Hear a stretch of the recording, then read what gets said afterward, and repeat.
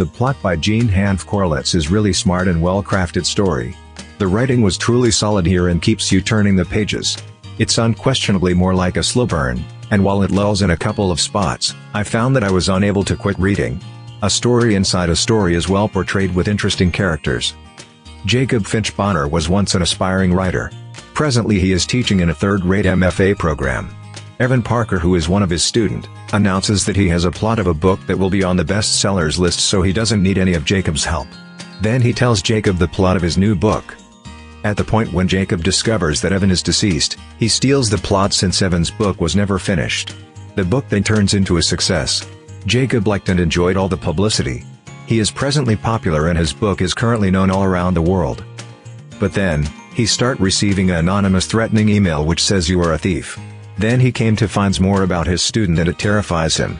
He then attempts to discover the individual that is threatening him. This was a slow start, but investing time in it was worth it. I liked the author's clever commentary on a writer's life in the publishing world. Who owns a story? Who has a right to tell it? It's surely a subject that asks conversation. Most readers will figure the revelations to come and will ask why Jacob is such a dimwit. The actual journey is the fun of this novel inside a novel. But, just wait, the last scenes are stunning. It took me a while to get into it, but once I did I was unable to put it down. The plot by Jean Hanff Korelitz get better and better. The twists were just clever and brilliant. Thanks for listening this book review podcast.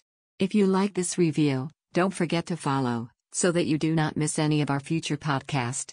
Also show us your love by sharing it with your friends and family.